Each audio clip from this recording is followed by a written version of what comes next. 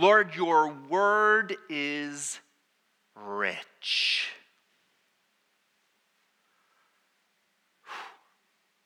And there is so much here. So bless us now, please, as we unpack John's message to his readers. Open our ears. Open our hearts. Oh, give us understanding, Lord. And may we walk out of this room different than when we came in. Oh, thank you. Thank you for the light of your word. Speak to us today, please, in Jesus' name. Amen. Okay, so last week, this is 12 verses.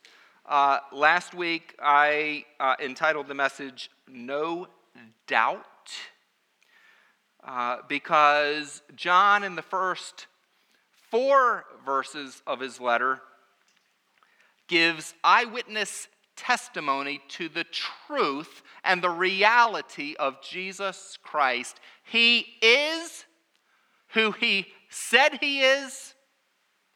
John says, I saw him, I heard him, I handled him even after he rose from the dead.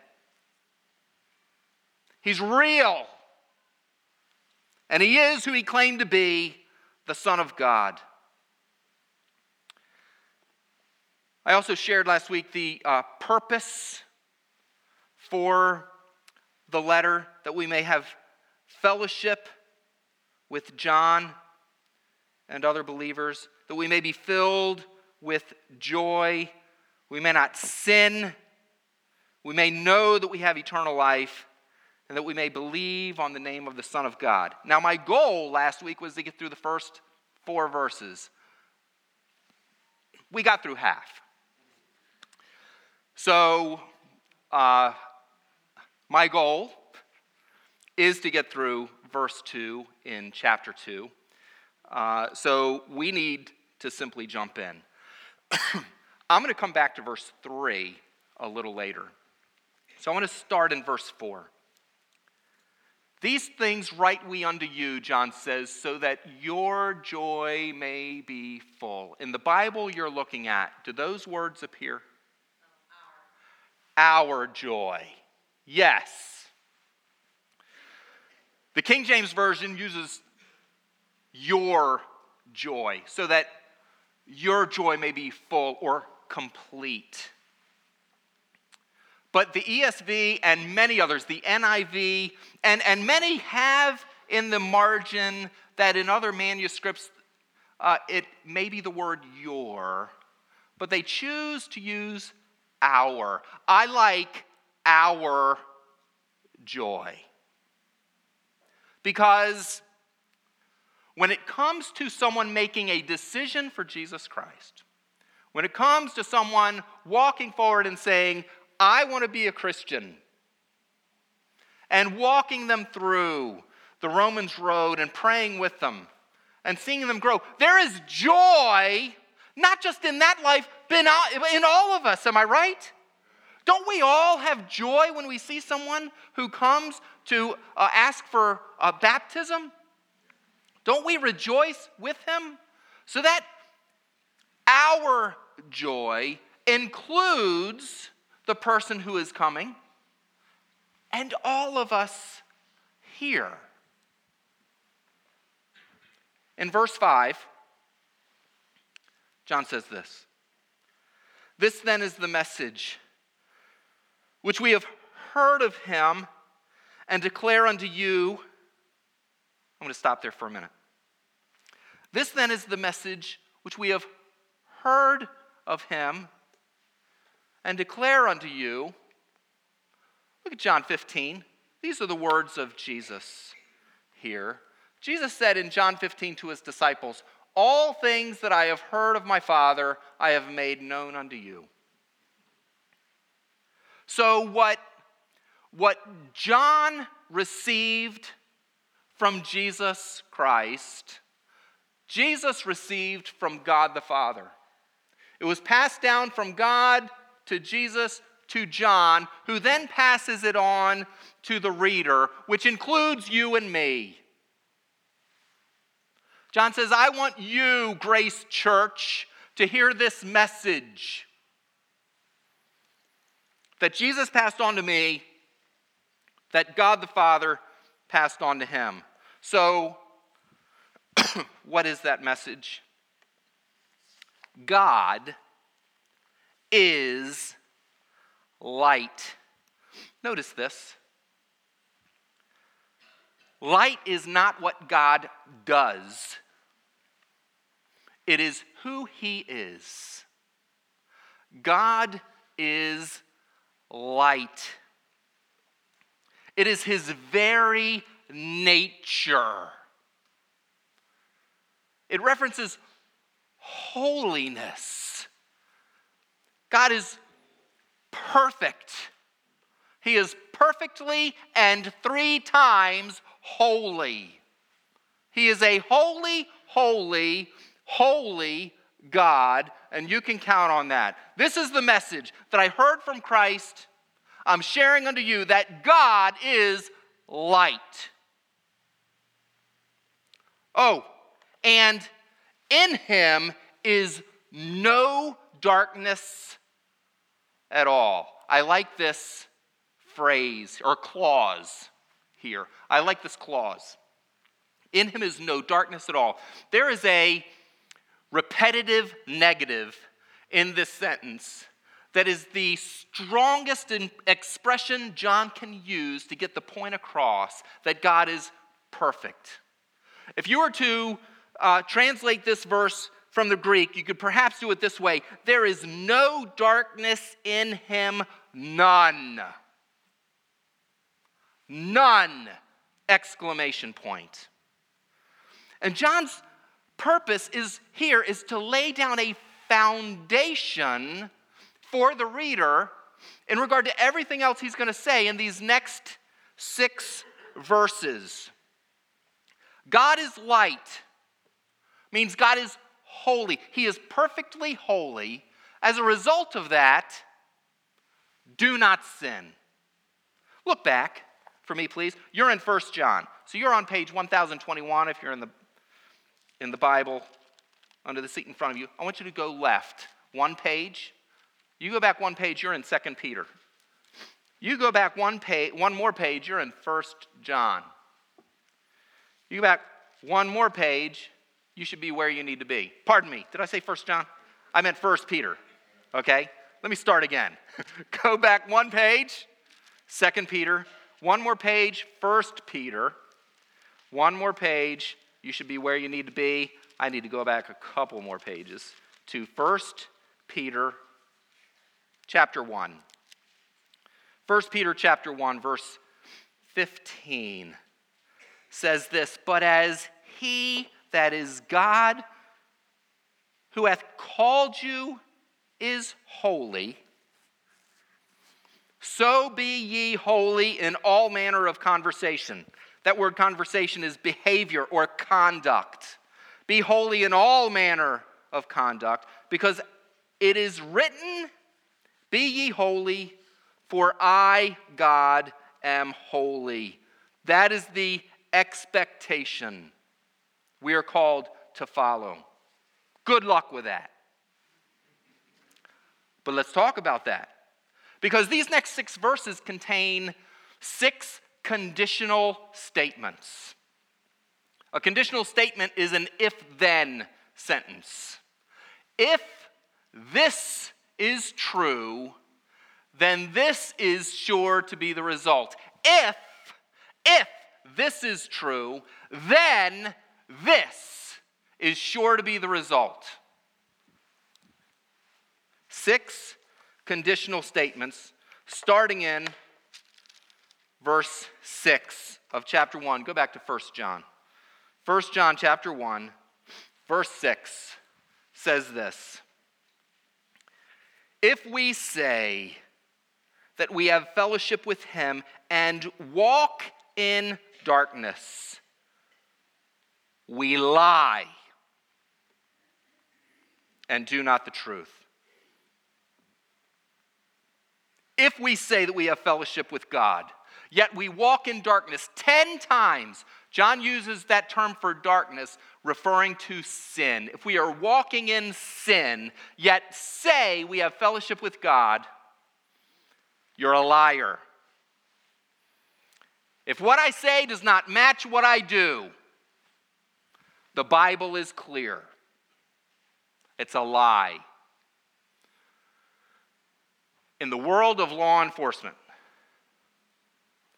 your integrity is everything. It is everything. If you enter false information in a report, if you lie in an interview, you will lose your job. They cannot use you anymore. It's called Brady material. There's a Supreme Court case. Brady is the title. And it's all about police officers who lied, and they're unusable anymore. They cannot testify in court because it's going to come out that they lied in the past. If you do something wrong, and most police officers are going to do something wrong when they're doing their job, not on purpose. Just some things happen. They're going to get in trouble. It's going to happen. But getting in trouble is not the same as losing your job. You might get your hand slapped, but if you lie about it, you're going to get fired. So simply tell the truth. If you get suspended for a couple days, okay. You can live with that. You cannot live with lying. In the world of law enforcement, integrity means everything. It's the same in the ministry.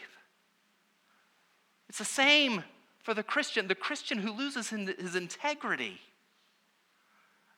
The world has no respect for that anymore.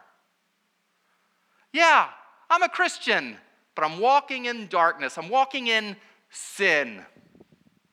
It's a lie. And we do not the truth.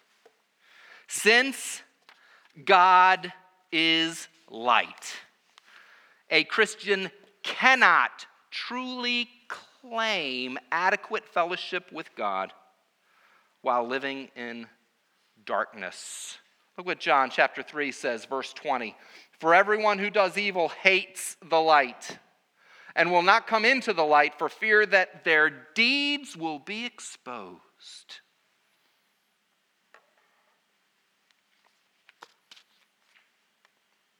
Look at verse 7. The second if-then statement. But if we walk in the light, here's the contrast to verse 6. But if we walk in the light, as he is in the light, we have fellowship one with another. And the blood of Jesus Christ, his Son, cleanses us from all sin. Let me talk about that phrase, fellowship with one another, first. Because you can debate whether that means there's fellowship among Christians. If we walk in the light, then Christians have fellowship one with another. I don't think that's right here. Look back at verse 3. Look at verse 3. This is what John writes. That which we have seen and heard declare we unto you, that you also may have fellowship with us, yeah? And truly our fellowship is with the Father and with his Son, Jesus Christ. Verse 7 says, if we walk in the light, we have fellowship one with another. That's me and God. I have fellowship now with God, and he has fellowship with me. Walking in the light is walking with the Lord and being obedient to his word. But in order to be obedient to his word, I must know his word. In order to know his word, I must read his word and meditate on his word. God is light. And it's our responsibility as Christians to walk in his light. The requirement for fellowship with God is to let the light reveal right and wrong, our deeds, and then to respond to that light continually. Ephesians 5:8 says this, "Now you are light in the Lord, walk as children of light." Okay, so anyone who preaches on the stage, anyone who stands here for a testimony, anyone who speaks to you from this stage has to pay attention to two things no matter what. There's more. I need to pay attention to this thing, and I don't do a real good job often. I try. I have to pay attention to my notes. By God's grace, we get through that. There's two things I have to pay attention to that you count on my paying attention to. One is the time. I must constantly be looking at what time it is. How am I doing on time? Did I hear an amen? The other is the light.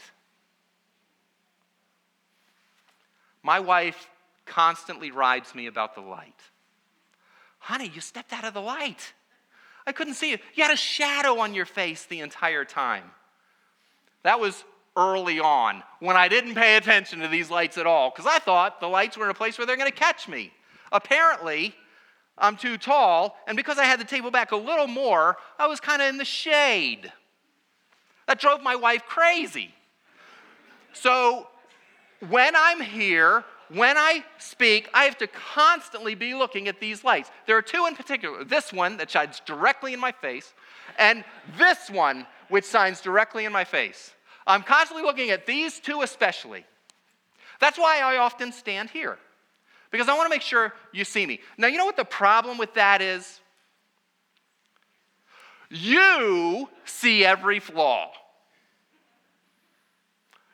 I get excited, I start spitting. You see spit flying out of my mouth. You're not going to see it if I'm hidden back in the shadows.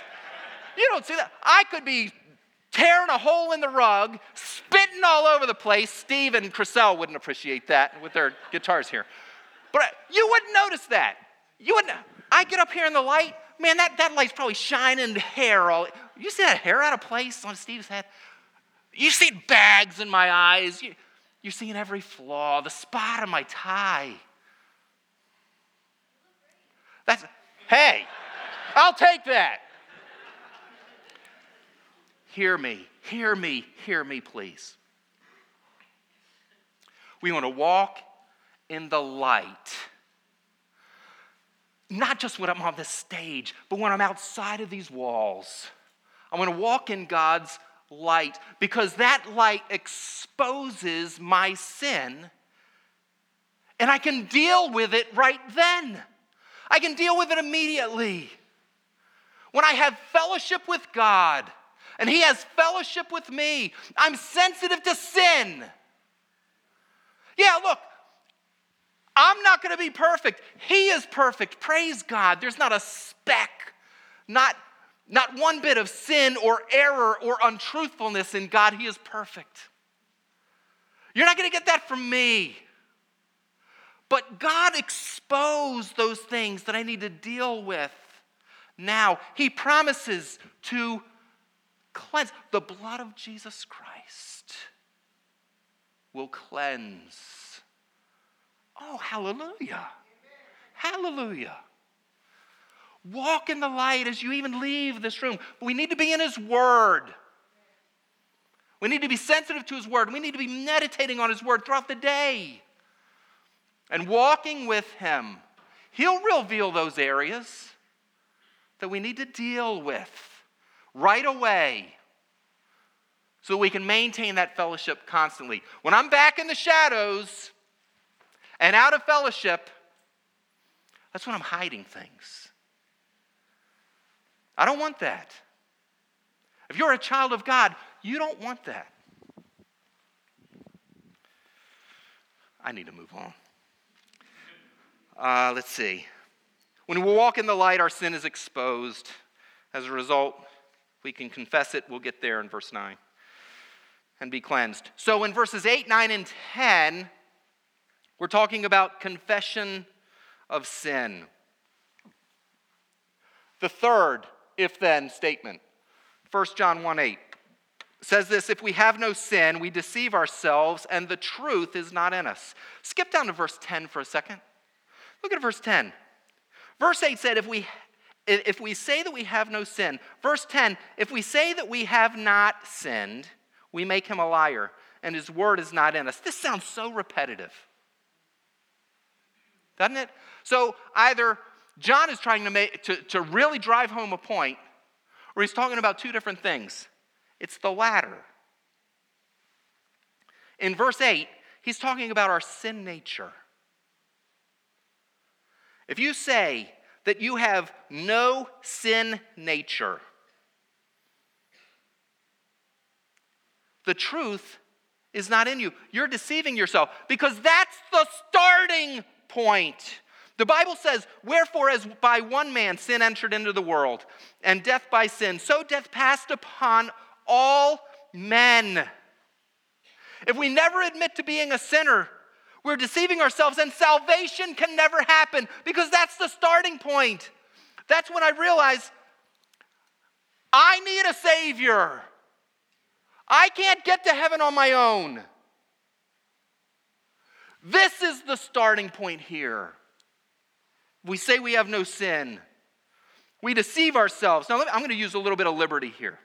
It says the truth is not in us. This isn't exactly what he means, but I'm going here anyway. John 14:6, Jesus said unto him, I am the way, the truth, and the life. No man cometh to the Father but by me. The truth is not in us. Jesus Christ is not in you. If you cannot accept the fact and acknowledge the fact and confess the fact that you have a sin nature that separates you from God, Jesus Christ is not in you and will not be in you. Galatians 2:20, I am crucified with Christ, nevertheless I live, yet not I, but Christ who lives in me. That's the victory for the Christian.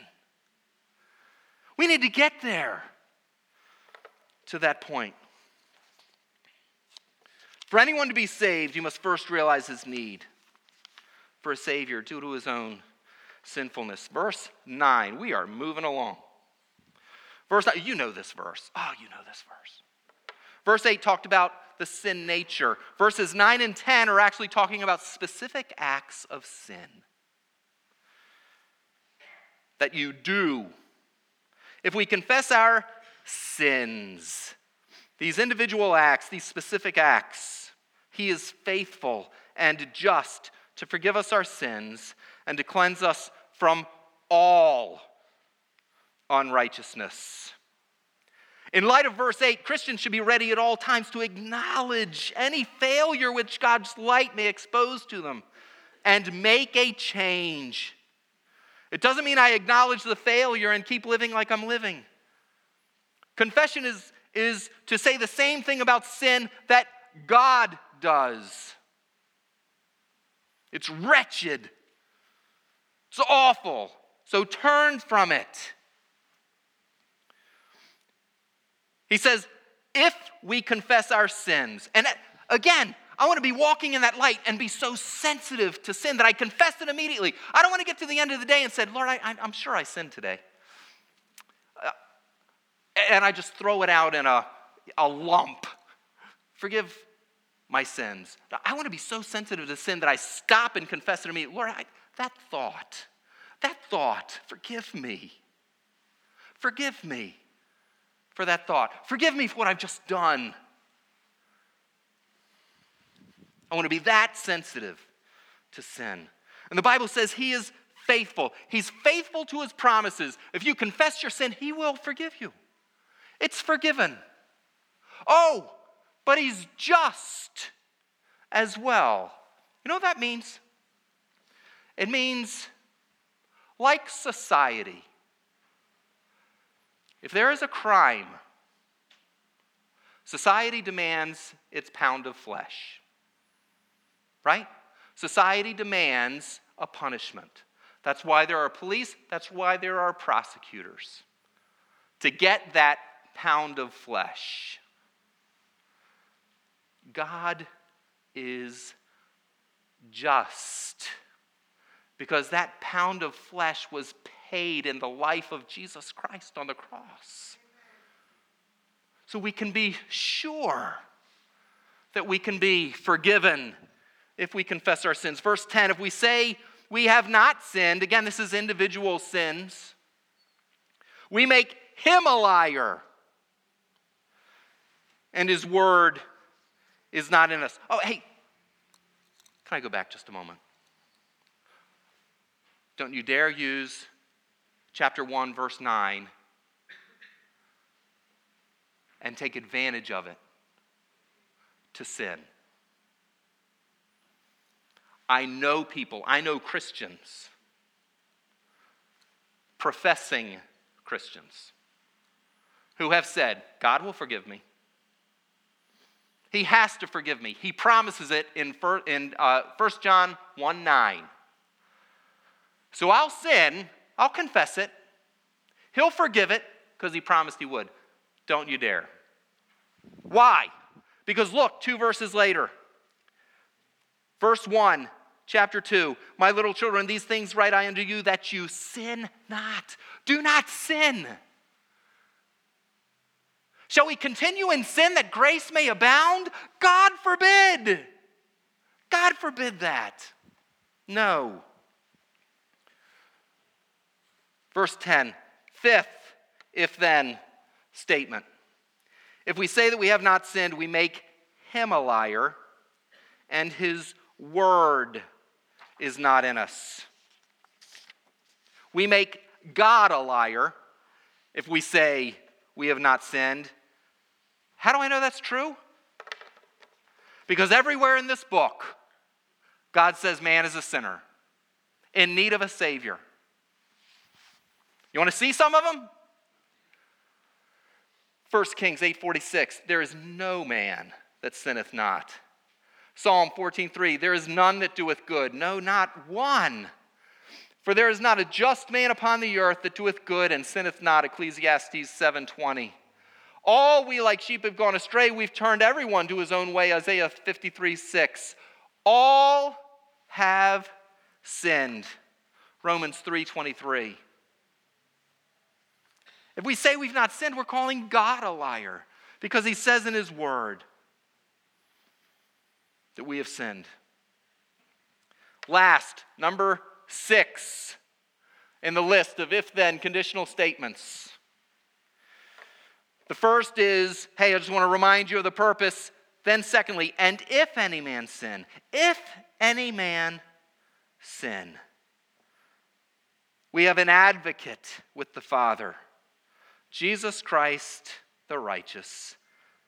Oh, verse 2, and he is the propitiation for our sins. That is, he is the satisfaction for our sins, and not for ours only, but also for the sins of the whole world. If there are any defense attorneys in here, I'm not trying to blaspheme you at all. Please understand that right up front.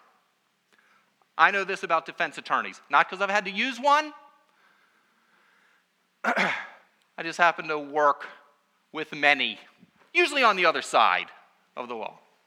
This is what I know about defense attorneys. They're really expensive. Defense attorneys are not cheap. John says Jesus is your defense attorney. When Satan goes before the Lord and tries to accuse you before God the Father, Jesus is the one arguing for your defense. He is your advocate, Jesus Christ the righteous. Here's the thing, defense attorneys are expensive. Jesus paid the cost. He's not doing pro bono work. He paid it as well. with his life. That is the satisfaction. He's not the payer for your sins. He's the payment. His life is the payment for your sin. He's not the satisfier, he is the satisfaction. What better way to head into the Lord's Supper?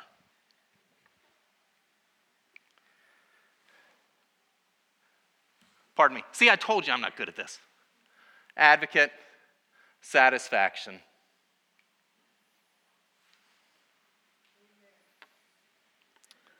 Lord's Supper. What better way to enter into the Lord's Supper than to remember that he is your satisfaction. He paid it all. Let's bow our heads. And just for a few moments, let's be silent before the Lord.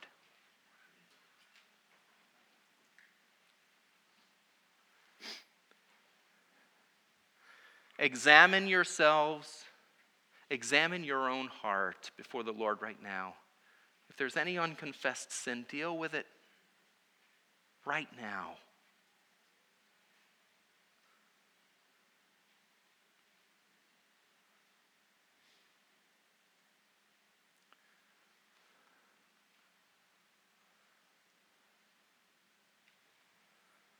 Lord, thank you. Thank you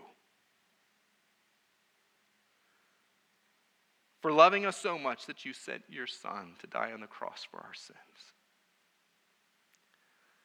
Thank you for his broken body. Lord, we partake of the bread in remembrance of what you did for us on the cross as our payment.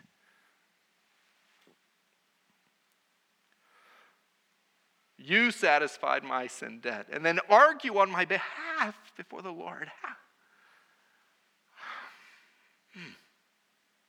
Thank you for your shed blood.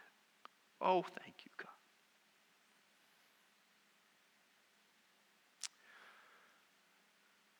We remember this morning.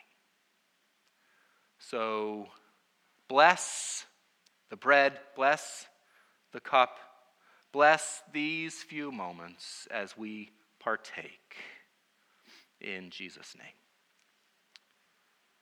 Amen.